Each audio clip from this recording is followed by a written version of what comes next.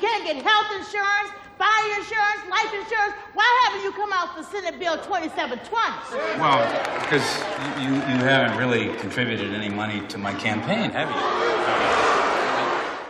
A suicidal senator suddenly stops talking like a politician and starts rapping the truth. Join us as we chat about right-wing politics in Austria, a vintage Biden gaffe, and if being a dad affects your ability to rap. Then we find out if 1998's Bulworth stands the test of time.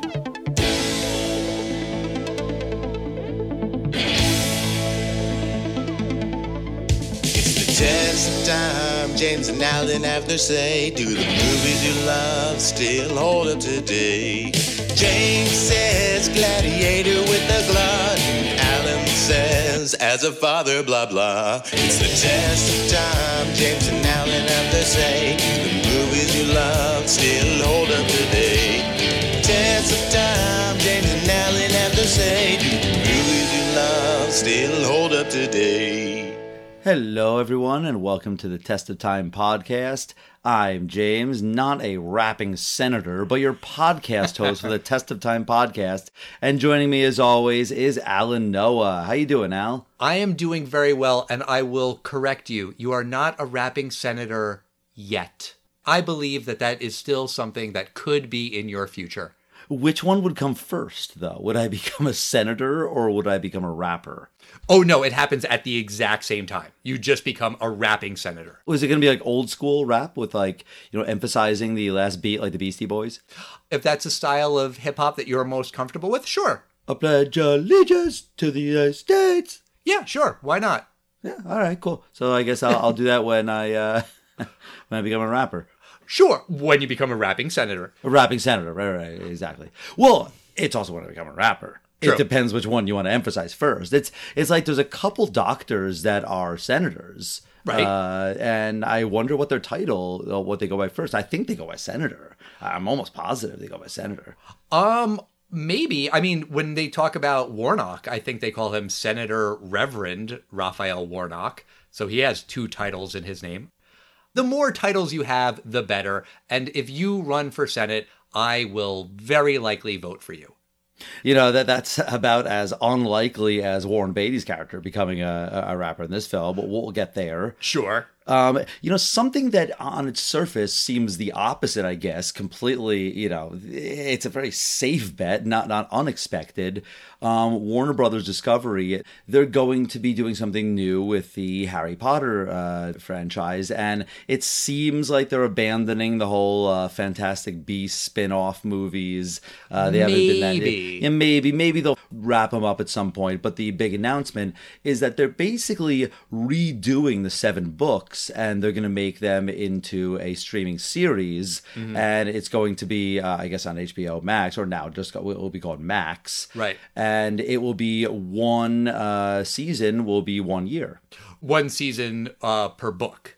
Right. But each book was 1 year of Hogwarts. Except for the 7th book, which is not really about Hogwarts, except for the end. But yes, I know what you mean. And I think that's a kind of an easy call. Like, you own Harry Potter, make more Harry Potter. And, like you were kind of saying, the Fantastic Beasts movies, they've had diminishing returns. So maybe do something different. They want to get more eyes on the streaming service. It seems a little soon to me to be rebooting Harry Potter when the last movie came out, 2014? I don't really remember, but it's not that long ago since people were watching those movies. It's not like it's been a whole generation of kids who watched Daniel Radcliffe and Emma Watson and Rupert Grint. It's only been like a decade or so. Well, a decade is a generation when you're talking about things that kids are into. I think that Warner Brothers, they really need to invest in their IP, because it's not like they're the Bugs Bunny IP that, every 10, 15 years they decide to try it again. If it works, great. Every 15 years or so, Disney makes a big Muppets push, and, then they quiet for a little bit. But the thing is, Warner Brothers put all of their chips into this Harry Potter experience. That's the thing about their Orlando resort. So They really want to keep people more into it. And the people that were into Harry Potter, my little sister, Amanda, a friend of the show, she did Billy Madison, that episode. She was the same age as the characters as the books were released. Those people, they're in their 30s now. That's a solid millennials. And, it's not necessarily something that children are following right now. So I think Warner Brothers is trying to get kids back into it. Just an important note. The Harry Potter stuff is at Universal Studios. So Universal has licensed the property from Warner Brothers. And that's like kind of a thing that Universal does. Like they license other properties that they don't own, which Disney actually did do with Avatar. Now they bought Fox, so they own Avatar. But most of the stuff at the Disney parks is theirs. They own it. Actually, they had Star Wars before they bought Lucasfilm. So it's not a perfect analogy. But Universal Studios, which is a competitor to Warner Brothers, will make money if more people go to the Wizarding World of Harry Potter in Orlando. So will Warner Brothers. Like, they both make money off of it. And we were just recently there. I was there with Courtney and the kids. Eli was really into Harry Potter the last time we went. He's less into Harry Potter now. My daughter's super into Harry Potter now. Honestly, it kind of almost doesn't matter. It's just really cool and it's really fun and the rides are really good. I mean, you're right. That's part of the business decision, right? Like, going to the theme parks is part of how they make their money. But I do think it's important to point out that it's not just like Disney eyeing an IP that they're like, okay, this is movies and a TV show and something at our parks where they get 100% of it. Warner Brothers is only going to get a certain percentage of whatever they get from the theme park, and they have to give the other percentage to their competitor. That's interesting, and I never realized that because Warner Brothers, they licensed their Looney Tunes stuff over to the Six Flags parks. Exactly. Yeah, I guess it's the same way that Nintendo, they don't own theme parks, but they've licensed the Mario World to what is it, Orlando or Hollywood Universal? Yeah, Universal. Yeah, same thing. In the end, I think that this just really keeps the stuff in their minds because, Warner Brothers doesn't have huge franchises that they could bank on. The Matrix is done. LeBron Space Jam didn't really reinvigorate the franchise. And, I think Harry Potter is the billion-dollar franchise that could. It is pretty timeless because there's no technology in it. It's kind of, old school wizard cauldrons of witch's brew, not something like the Hunger Games, it takes place in the future, but I would say an early 21st century version of the future. It's not a timeless thing you can necessarily do again and again, but Harry Potter, I think they're going to be able to, if they do it correctly, and the fan base doesn't get so mad at the outside controversies, I think that they could probably milk Harry Potter again and again. Oh, I definitely think they can. One thing that kind of leapt out to me was that the way they framed it was each season of the show will be based on one book.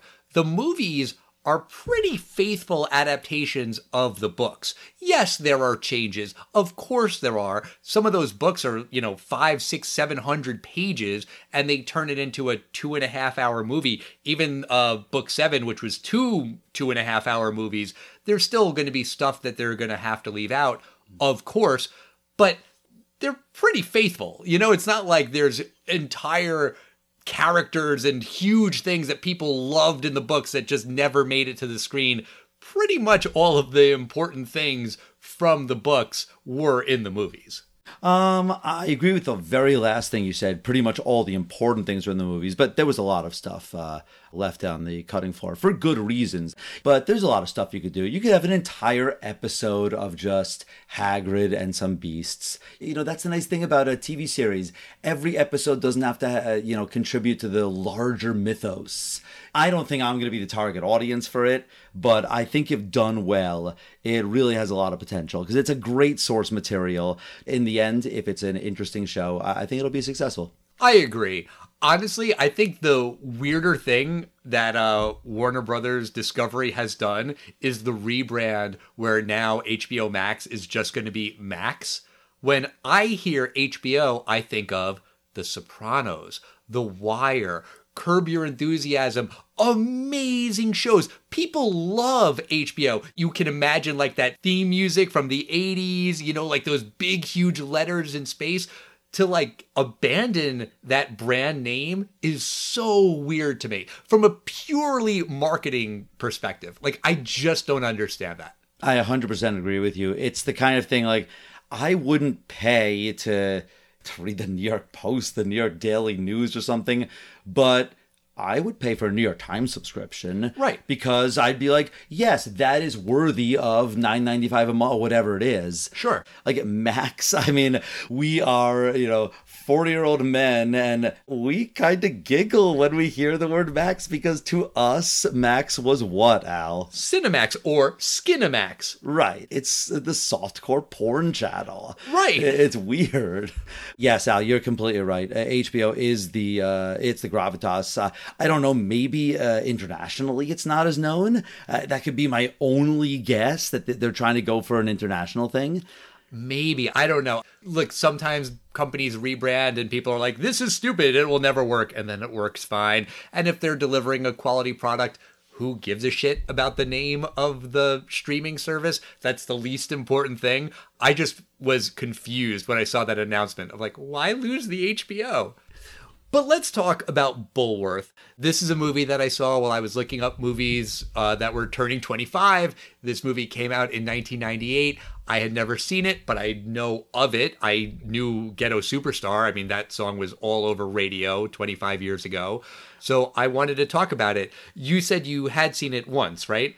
I saw it once. Like when the movie came out, it got a lot of acclaim. And when this comes out in 1998, we're in college. Like we're not watching this. This is not for college kids. But I think I did catch it on HBO one day or something. Okay. Max, if you will. Right. I saw it once and I remembered almost nothing about it. Just that a senator kind of goes crazy and starts like hanging out in like non-senator locations. That's all I remembered about it. Gotcha. Well, for anyone who hasn't seen the movie, it's about Democratic Senator Bulworth, who has grown disillusioned with politics in general and his own political trajectory specifically. Bulworth takes out a large life insurance policy and hires a hitman to kill him. Facing death, Bulworth starts talking honestly with his constituents for the first time. The feeling is so cathartic and refreshing that he decides he wants to live and stay in politics. Bulworth tries to call off his own assassination, but will he be able to in time? So, doing some reading, I saw that this movie was critically successful. How did it do at the box office? It didn't do that well at the box office. And Warren Beatty, he made his directorial debut in 1978 with the film Heaven Can Wait. Mm-hmm. I don't know if you've ever seen that film or the Chris Rock remake. No, I've seen neither. Yeah, I saw the Chris Rock remake. And that was a hit. And then he made a really well-received film called Reds. You ever heard of that film? I've heard of it, also have not seen it. Yeah, and this is the second Warren Beatty directed film that we've seen. Do you remember what the first one was? Yes, Dick Tracy. Right, so Dick Tracy was a big deal, and this was a film, he had a $30 million budget for it. And, it didn't really go the way he wanted to. Pretty much opened wide on May 22nd, 1998. It opened at number 4 with $10 million, on its way to only $26 million. Number 1 that weekend, it had a huge opening, $55 million, but it was still one of the huge bombs of that year. Of 1998? Yes. Godzilla? That's right, yeah. Okay. Yeah, this film didn't really make that much money either, and Warren Beatty didn't really direct that many more films after this. Yeah, apparently he did one other movie in 2016, which I didn't know was a thing. He played Howard Hughes in a movie, Rules Don't Apply. I didn't hear about that at all. I had no idea that was a thing. But Warren Beatty really hasn't done all that much this century. I'm going to say one thing about him. He unfairly was wrongly credited with messing up the remember the Oscars a couple of years ago when they called out La La Land instead of, what was it called? Moonlight. And Warren Beatty came out with Faye Dunaway, and they announced La La Land. And Warren Beatty was the one holding the envelope. And, people were saying like, oh, old man, he was just saying the wrong thing. And first of all, it was Faye Dunaway that said La La Land. But the envelope, it said Emma Stone, La La Land. They just gave the wrong envelope to this guy. So, I've seen it that people are trying to interpret that it was Warren Beatty and, oh, look at that old guy. Like, it was completely PricewaterhouseCoopers that seemed to have messed that up. I remember hearing that it was PricewaterhouseCoopers. I didn't know that people were blaming Warren Beatty. That's not cool if it wasn't his fault. Let's blame Warren Beatty for the things that he actually has done wrong, like a lot of the shit in Bulworth, for example. Before we get into that, the movie starts with text on screen that, first off, I noticed was on screen for a really, really long time. Did you notice that? Yes. They do establish the setting of this movie, and I appreciated that they gave us specifically when this takes place. It opens in mid-March 1996. Not even March, but mid-March. It's a very specific week, and the whole movie takes place in one night pretty much, or right. One day, because it's in the daytime too. And when you look back on mid-March 1996, when we think about this time, as one does, it was a relatively prosperous, peaceful time for America. This is pre 9/11, so there's people that don't like America, I guess, but pretty much America is kind of a good guy in the world, still kind of riding that World War II stuff. Vietnam wasn't our the best for our marketing, but it was a very different world. There are some things that are definitely very similar to Democrats and Republicans, but they open up the text on screen that you refer to as Bill Clinton, very famous guy people talk about him today, and they don't even call him Bob. Robert Dole is how they refer to this guy. And, when you talk about 2000 election, people can remember clearly that it was George Bush versus Al Gore. But when you think about 1996, it's one of those things where it's like, it was Clinton. Who did he go against? Oh, yeah, that nice guy, Bob Dole. It was so different. And, we were not voting age then, but when the election was done and Bill Clinton was elected, and see if you remember this the same way, Al, the country went back to normal, the next day. That's the state of the world. So I always want to calibrate how different America is from that time. Yes, you're 100% right. Not that long ago, I was at one of Eli's Little League games, and one of the players' grandparents were there. And the grandpa said something, I forget exactly what his words were, but he kind of said something about those people in Washington, I wouldn't trust any politician. And he wasn't talking about those Democrats or those Republicans. He was just kind of saying about all politicians in general. And I thought that was really kind of quaint and almost sweet in a way that he wasn't singling out one party. I feel like that's kind of an old-fashioned approach, right? That's sort of the way that people used to look at politics. Democrat, Republican, I don't trust any of them. Or maybe you had a preference and you tended to vote blue or you tended to vote red, but it wasn't so tribal. We have become very, very tribal today. And the text on screen, it says, the populace is unaroused, which I think is a very, very weird phrase. I have notes on those particular words, but you get it. People are just bored with politics and no one really gives a shit, which is very different from today. And when you start seeing who Bulworth is from his ads, he's talking about how he wants to end affirmative action and cut back on entitlement programs like welfare, and he's really into family values. He wants a smaller government. He's a Democrat in name, but he basically sounds like a Republican. And people call him out on that in the movie. And, I think that is fairly accurate at the time, that there were Democrats like Bill Clinton who, people who are on the far right hated Bill Clinton and considered him to be super, super far left. He was pretty fucking centrist. by today's standards, a progressive person today in 2023 would look on some of Bill Clinton's policies and be like, oh my God, what was that guy, a Republican? There's always a boogeyman on the left and right. The George Soroses, the Koch brothers, and all these. Dick Cheney was the evil Republican. The Republicans today literally kicked out Liz Cheney, who was like down the line voting every single thing the NRA could ever want, pro-life and, against Planned Parenthood, but she voted against Donald Trump. So you're right. It's just, this is a very different society today, different parties. Bill Clinton, and it's something he said he regretted, and the Supreme Court famously had to overturn it during Obama's time, but Bill Clinton signed something called the Defense of Marriage Act. Like, right. 90s conservatism is very different. Even left and right wing in America is very different than left and right wing in Europe. The right wing people in Austria, they can be a scary bunch. But I don't believe that they say that climate change is fake. It's not all the same nuanced little issues here. Self-reliance versus community reliance, those things are similar. But, American left and right politics, I was surprised were not discussed as much as I thought they would be. What I mean left and right, it was just kind of like, wow, he's saying these things no one would say. It wasn't like he's talking like a Republican or a Democrat. I just thought it was interesting.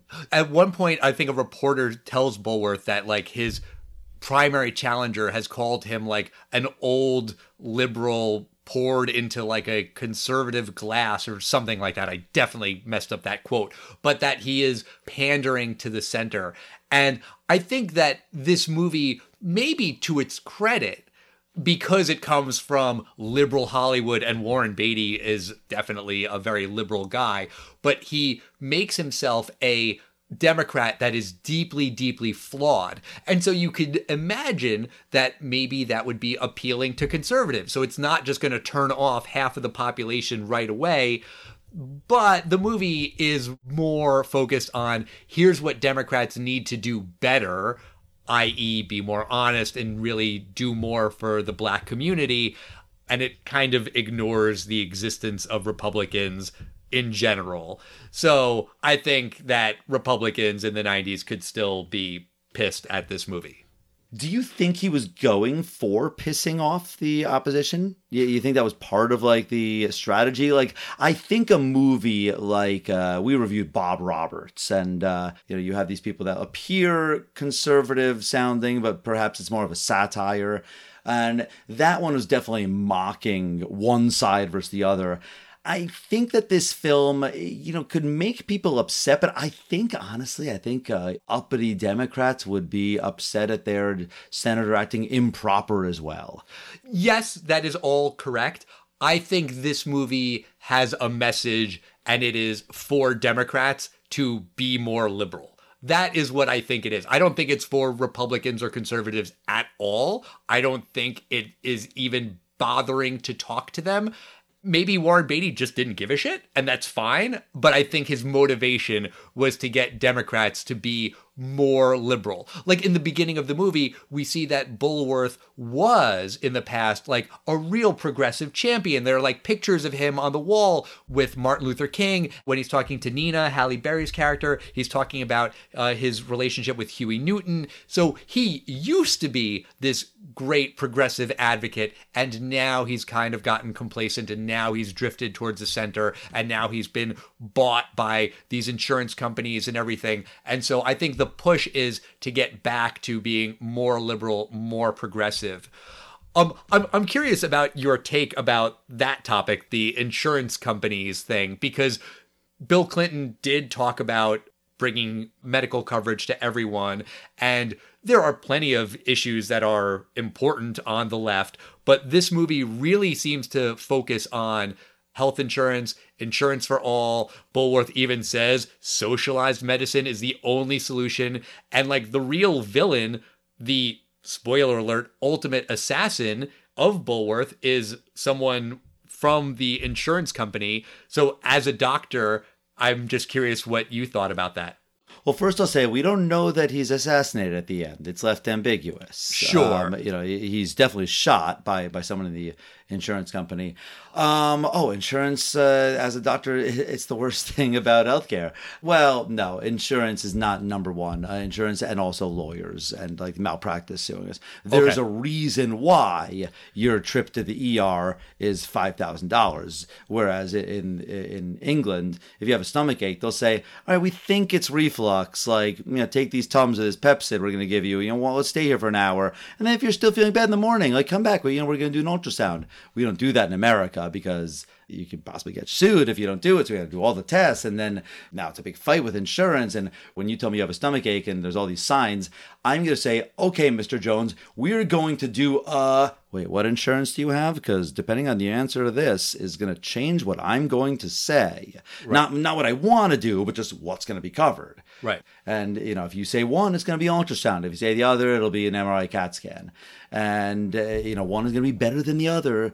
Insurance companies take a large portion. The other big problem with our country, in my opinion, is also there's a lot of layers of administration that may not have to be there. Okay. When you come down to actual healthcare, it's not that expensive, healthcare itself. We could do it if there weren't all these things against us. Right. So that was a big thing in the 90s. I don't remember it because we were kids, but Hillary Clinton had some healthcare proposal that famously failed. Right. And that's all I remember about that Hillary Clinton had some proposal, which was interesting at the time because she wasn't even a politician. She was just the first lady. Right. So that was a whole thing. Like, should she be introducing it? I think that might have been the controversy, or probably, knowing politics as I know more as an adult, if X does something, the other side is against it. Right. So, yeah, that's probably more what it was. But yes, insurance companies, they're right now a necessary evil until we can get, some kind of coverage for everyone. Like socialized medicine, which is what Bulworth is advocating for once he has, seen the light and become honest with everyone. Let's talk a little bit about Halle Berry and Don Cheadle and Bulworth's sort of discovery of Black culture. I mean, this is a white savior movie. We've talked about others on the podcast. I'm sure more will come up along the way. But all white savior movies, I think, are sort of, by definition, kind of condescending. I thought this movie was like extra fucking condescending when Bulworth discovers that this hip-hop rippity rap music, it actually is pretty good. And hey, there's a black lady over there, and wouldn't you know it? But she's pretty. It's really fucking painful, I thought. I was like, Jesus Christ. Then he starts fucking cosplaying as like a rapper, I guess, like with the sunglasses and the hat backwards and the baggy clothes. I just thought it was really, really fucking painful. More so now, but I also feel like this had to have been pretty awkward and offensive in 1998. Well, I think you have to take a step back for a moment and go to the way beginning of the film.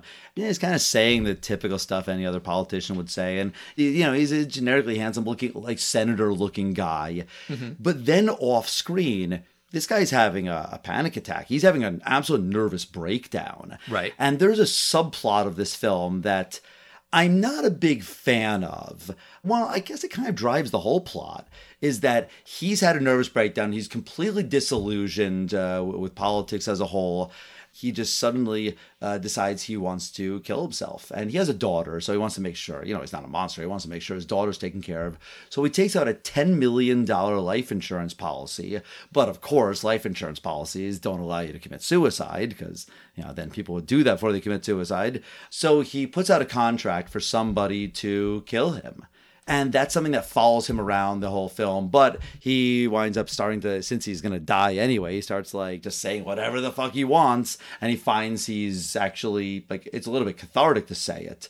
And he meets this young black woman. And she's not just pretty. She's a 1998 Halle Berry. I mean, just pretty is a little understatement. She's one of the most beautiful women in the world. Sure. Yeah. And there's definitely this sense of he is doing everything he shouldn't be doing. Shouldn't, I'm not saying morally, but I'm saying definitely as a senator. I love Oliver Platt's character and Joshua Malina. Joshua Malina, I think he was in The West Wing. I think so. He was definitely in Sports Night, which is another Aaron Sorkin film, series.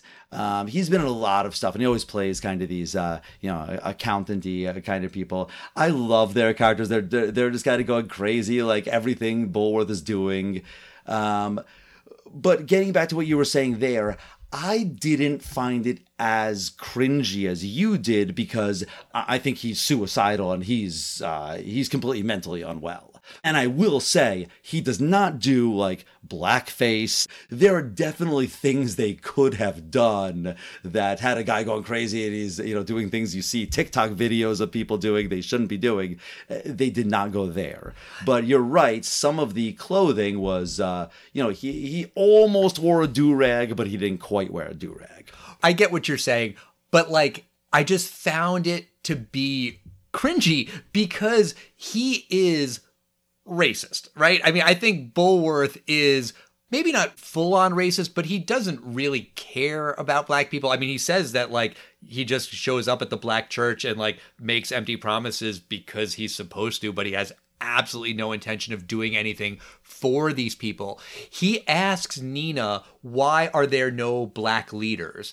And he's asking it rhetorically. He doesn't think she has an answer. And then she gives an answer about media monopolies and the lack of urban manufacturing. And his jaw hits the floor. He is shocked that she has an actual well thought out answer. Honestly, I was expecting him to say, oh, I didn't expect you to be so articulate. Which is the coded racist language for people to say about black people when they have something intelligent to say. Like, he's that fucking guy. He's the guy who is like, oh, I'm not racist because there's a black person who works in the store that I go to and I always smile and say hello to him. Therefore, I'm not racist. Like, you clearly seem to look down on black people, and that can be part of his character. I just found it, like, really extra icky. So let me ask you this question. Do you think a politician saying, black person, wow, you speak so articulately, you think that's racist? Yeah, that's pretty coded. That's like, oh, wow, I didn't know you could speak. That's what people said about Obama when they were trying to say something nice about him, but they really didn't want to say something nice about him because he was black. I ask you this specifically. When you say people were saying that, do you know who these people were? Who? It was Joe Biden. Oh, who said he was articulate? Yeah, it was. See, I was getting there because this was during the 2008 primaries, and it was, maybe going to be Hillary, maybe it was going to be Obama. There was also that third guy, wasn't he in that too? The lawyer, John Edwards. Oh yeah, John Edwards. He was there too, and Joe Biden. Obviously he wound up getting picked as the running mate, but usually the running mate was one of the former contenders, and Joe Biden actually said that out. He was like, it was one of those, what do you think of that, this young guy Obama that came out of nowhere? And Joe Biden was like, well, I gotta tell you, he speaks so articulately, and he's great. And it was one of those famous Joe Biden gaffes. And, right. Looking back in history, I don't think that Joe Biden meant that in a bad way. I completely see why he shouldn't have said it that way. Sure. But I will defend that in and of itself doesn't necessarily mean it bad. I find it funny that you said it exactly that way. That's funny. I completely forgot that Biden said that. That is a dumbass thing that Biden would say. He says a lot of the wrong things sometimes, and he has kind of an iffy history with doing some things that weren't always great for black people. And he picked Kamala to be his running mate, and he was Obama's Veep, and so that's great. But I just found Bulworth's, like, discovery of black culture to be pretty cringy and awkward. Also, like, he just becomes good at, I'm using air quotes when I use this word, rapping. Like, he's not really rapping. He's just kind of speaking in an awkward, clumsy rhyme. But what they're going for is that he is freestyling. And to be a good freestyle rapper is very, very fucking hard. But Bulworth just sort of like becomes great at it all of a sudden. And there's the he's credited as the Rasta man, who is like telling Bulworth, oh, you need to have the spirit in you, and you can't be a ghost, you have to be a spirit, and you need the song is how you move people with the spirit. And I was kind of wondering if that was almost literal, if they were sort of saying that the reason that Bulworth is now able to freestyle is because he was touched by some higher power, if there was some kind of divine intervention. I don't think that's really what the movie is saying, that it is a literal, like, touched by an angel kind of moment, but they don't really offer any other explanation for that part of his transformation. You know, I really think his transformation is what I said earlier. I think he was suicidal. I think he goes into this church and he just starts speaking honestly. When the black woman is asking him, why did you promise us you were going to come here? And then, we didn't see any results. And note that he says all the parties. He says, yeah, me, Bush, Dole, Clinton, we all came out here because it looked good at the time. But then, none of you guys contribute to our campaigns or anything, so we forgot about it. This is true left and right. Yes. So I don't think that's racist. I don't think he's saying, and I don't think he thinks we didn't come out here because you're black people. I think he said, we didn't come out here because what does it do for our campaign? We see a doctor doing a check on him, and they're like, no, your blood pressure's okay, Senator. This guy is just having a mental breakdown. Yes. Yes to all of that. None of that explains why he suddenly has the ability to freestyle rap. That is absolutely true. I don't think he's good. I think he's definitely doing dad rap. The A, the play, the B, the C. But I will give you, it is very interesting that he is able to rhyme every single line. It is delivered very dad rap. But I do agree with you that he is successfully freestyling this dad rap. On behalf of dads everywhere, I'm very offended. Fuck you. Wait. You think generally dads are good rappers? I know Eminem, he's in his 40s and he's a dad, and a lot of rappers have kids, but I'm not saying the dadness makes them a great rapper, Al. Oh, okay. Well, that might very well be true. But the thing that you were sort of alluding to earlier, what Bulworth does say is that us Democrats don't need to show up and do nice things for the black community because you're just going to vote for us anyway, because who are you going to vote for? The Republican? There's no way. And I think that honestly has stood the test of time, that in general, the Democratic quote-unquote establishment takes black voters for granted and doesn't always deliver, and then gets really mad when they don't show up. Black turnout was low in 2016, and then the finger started pointing. It's your fault that Trump got elected. It's like, whoa. Don't blame black people. You didn't deliver on promises, and they sat at home. So that's a problem with the Democratic Party, which I think is what Warren Beatty is trying to say with the movie. I just think his execution is pretty fucking off. I think Republicans do the exact same thing, because every once in a while there's a Nikki Haley and there's Mitt Romney's that kind of go against the grain. But yeah, maybe they get primaried, but if they successfully get past their primary, it's basically, what are you going to vote for? A Democrat? And I think that's what he's saying. I think he's just being honest. I think he's basically looking at, from his interpretation of honesty, I think he's looking at a black church in 1996 and going, you guys aren't voting for Bob Dole. Then again, he's also right that the Democrats aren't going to do anything for you, but you're still going to vote for us. And I think that's just a politician saying the things that are all the politicians know, but you're not supposed to say out loud. And he did. Also, a thing that you're not supposed to say is when Bulworth goes to a room full of Hollywood executives and says, I always go where all the Jews are because that's where the money is. That is also super cringy and just sounds awful, and fuck you. I mean, I'll say as a Jew, these politicians, they often will meet with the head rabbis in these, some of the ultra-Orthodox communities, because, you get that guy's endorsement. That's a huge swing, because he's going to tell his congregation one way to vote.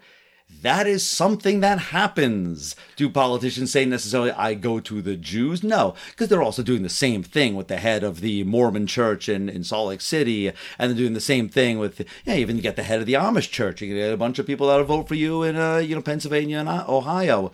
But he's not talking to rabbis. He's talking with Hollywood people. He's talking with executives in entertainment who therefore must be Jewish, who therefore must have a lot of money. It's like, a couple of stereotypes all in one. Oh, yeah, there's going to be wealthy Indian Americans, there's going to be wealthy everything. You just don't say it. And yes, they are going to go to a community that is specifically Indian American wealthy and Chinese American wealthy. And your campaign manager is going to say, yes, you're going to be meeting a priest here. You're going to be, I want you to make sure to say this and don't say this. And it's just, you don't say that out loud. And I think that's what's kind of fascinating about this character, that he says, the quiet parts out loud. Which leads me to ask you, is there any current politician that you were thinking of as someone similar to Bulworth? No, you're not going like with a George Santos kind of thing, are you? Oh, no, that was not at all what I was thinking.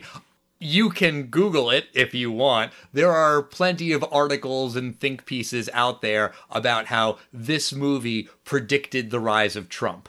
Because Trump was a guy who told it like it is, and that's what the American people were thirsting for. The text on screen at the beginning, the populace is unaroused.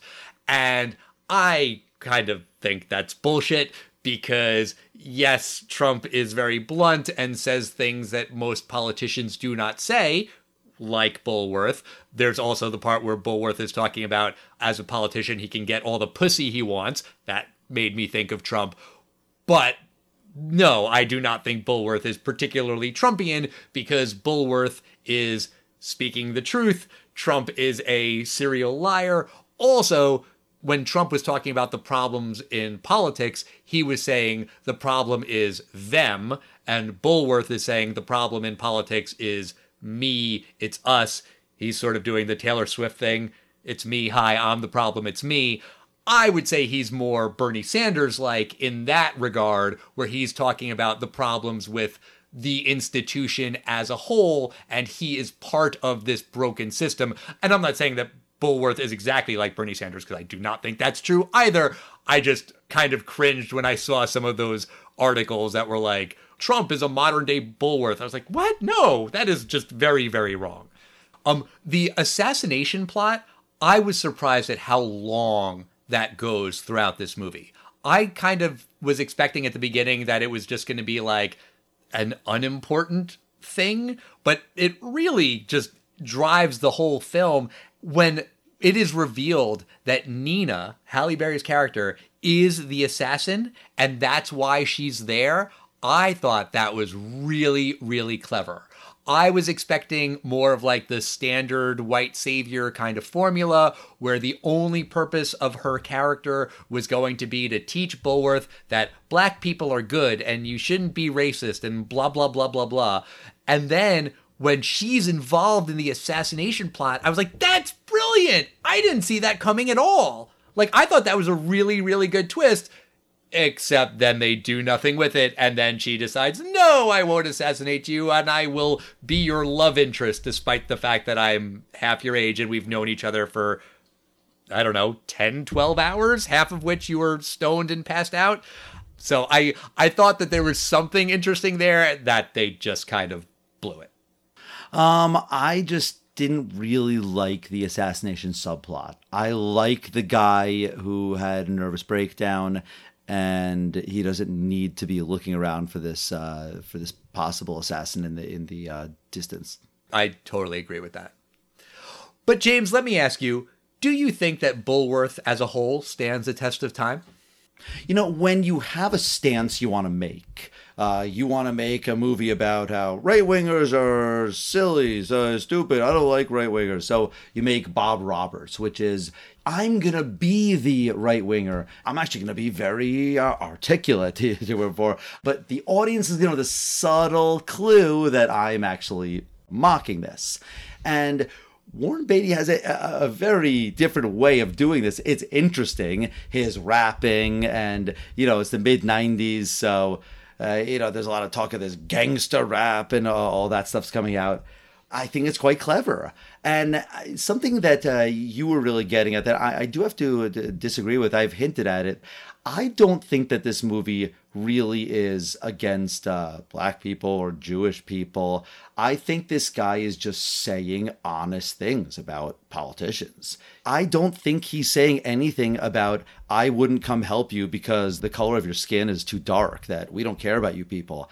I think it's the exact same speech he'd make to a room full of people in Kansas, if he was a Kansas senator, to a room full of people in Kansas when they say, hey man, we had all these tornadoes that destroyed our church and you came here and you had all the pictures and you promised us we were going to be rebuilt. You didn't do anything. And he'd go, because, the oil guys and the corn guys, they give me all the money. I don't really care about you guys. They could easily fix this guy's barn, but they don't. And if he contributed money, they would. And everyone knows this, but this guy's saying it.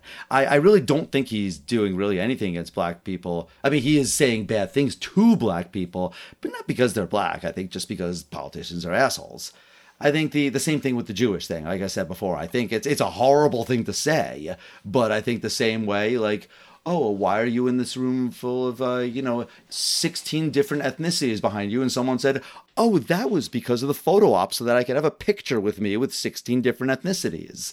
I also disagree that it's necessarily a white savior film. I don't think he really does any saving. That's the thing. It's not only the white man can save the black people here. Because at the end, he opens people's eyes to that there could be a senator that could listen to them.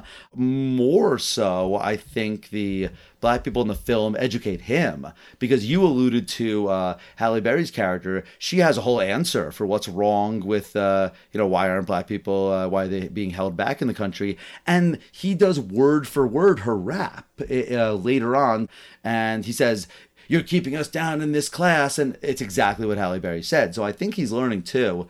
Don Cheadle, too, he does something very similar. Like, Don Cheadle's character gives him this knowledge, and then he repeats it later in the interview. That is still a staple of white savior movies, though. That's true. He's...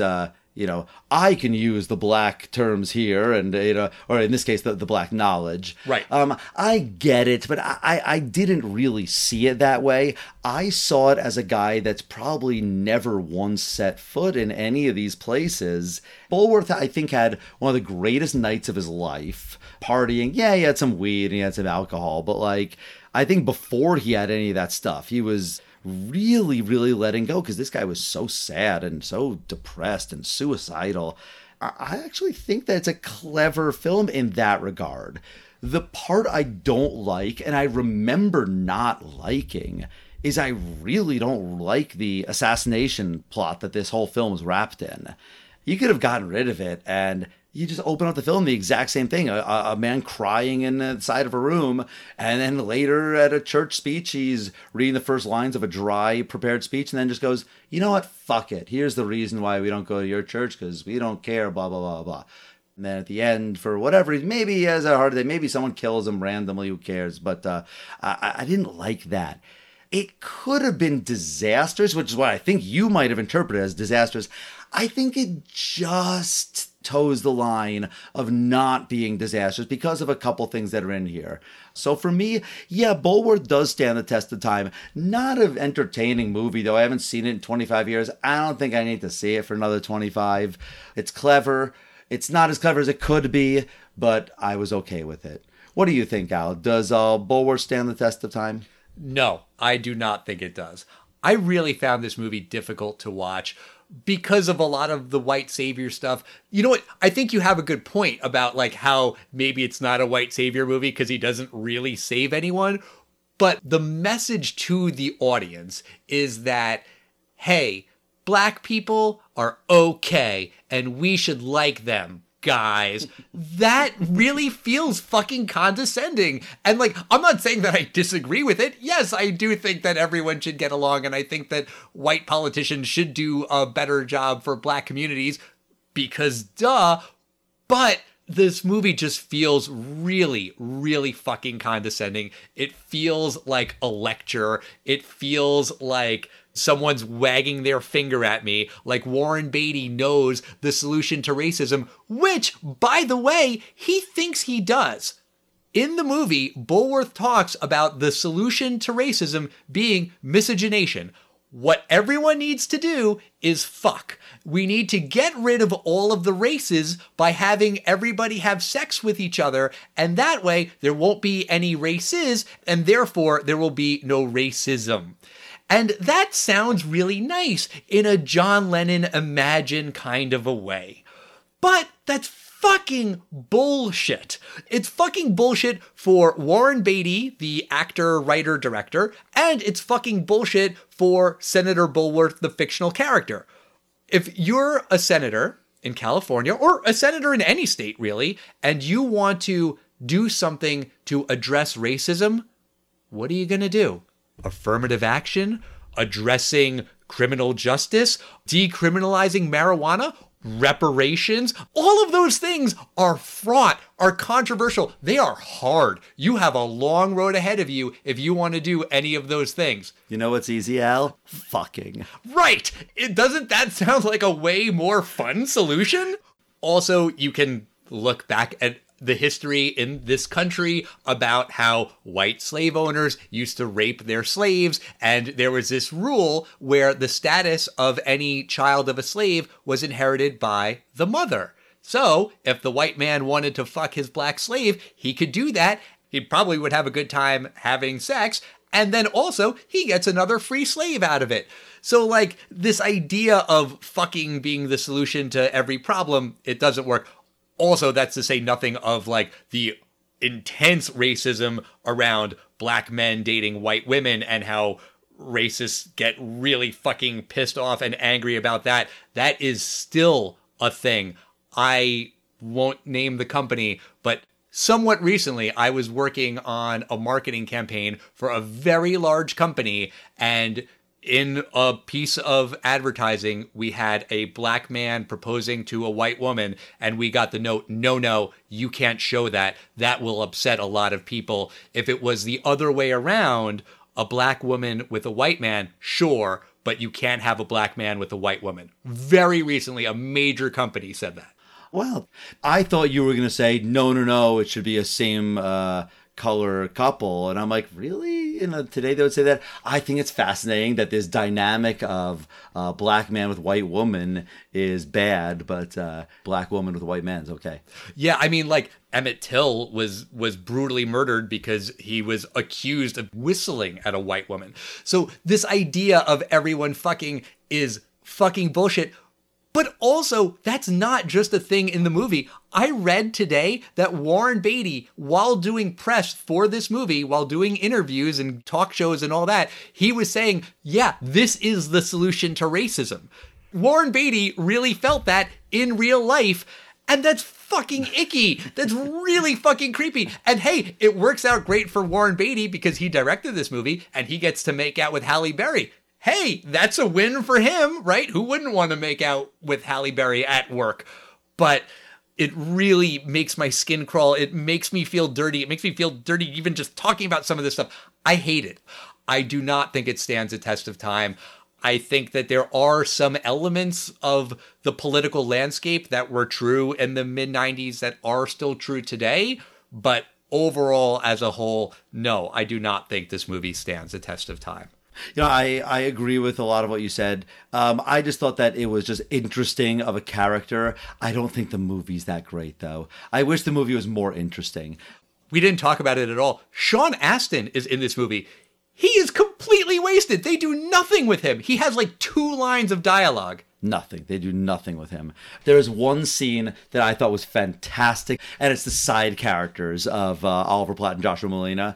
Oliver Platt is like, Bulworth is fucking up, and he's doing all this crazy stuff, and he keeps taking bumps of cocaine. Yes. And Joshua Malina, his character, you could tell he probably has done cocaine in the past. And he's looking at it like, Oh, my sweet, I gave you up, but no, I shouldn't. Maybe one little taste. And you can tell this whole thing, he's doing it all silently. Joshua Malina is a great actor. That was funny. Those actors do a fine job in the movie. I don't think anyone does a really bad job acting, except maybe Warren Beatty. Also, I love Halle Berry. She's great. When she's dancing with Bulworth, she's like flicking her tongue. It's almost like she looks like a lizard. I thought that was fucking gross. I thought that was really weird, which sounds weird because I feel like I would have said Halle Berry can do anything and it would be sexy, but flicking her tongue out like that, in and out, I don't know. I just thought that was weird. At the time in the movie, I believe her character is trying to seduce him to get him to bring her to his hotel room. I mean, sure, but there's sexier things you could do than try to look like an iguana. Yeah, I mean, she's Halle Berry. She could just dance and she could be fine. She doesn't have to do any of that other stuff. Exactly. But that's going to do it for us this week. Next week, we're doing another Mother's Day episode. Our moms are going to come back on the show. Rochelle Brief and Carol Abramson are going to join us to talk about Babe. They wanted to do a movie about a talking pig, and we said yes because they're our moms. You know, you can't say no to mom on Mother's Day. We'll talk about that with our moms next week. Yes, I'm looking forward to that. That'll be a good time. As always, we want to hear from you guys. We are at Test of Time Pod on Facebook, Twitter, and Instagram. Let us know your thoughts on Bulworth, on Warren Beatty, on Democrats, on Republicans. Maybe don't. I don't know. Maybe we don't want to have that happen on Twitter. That could get awkward pretty quick. But we love hearing from you guys, and we'll see you next time, everybody. Bye.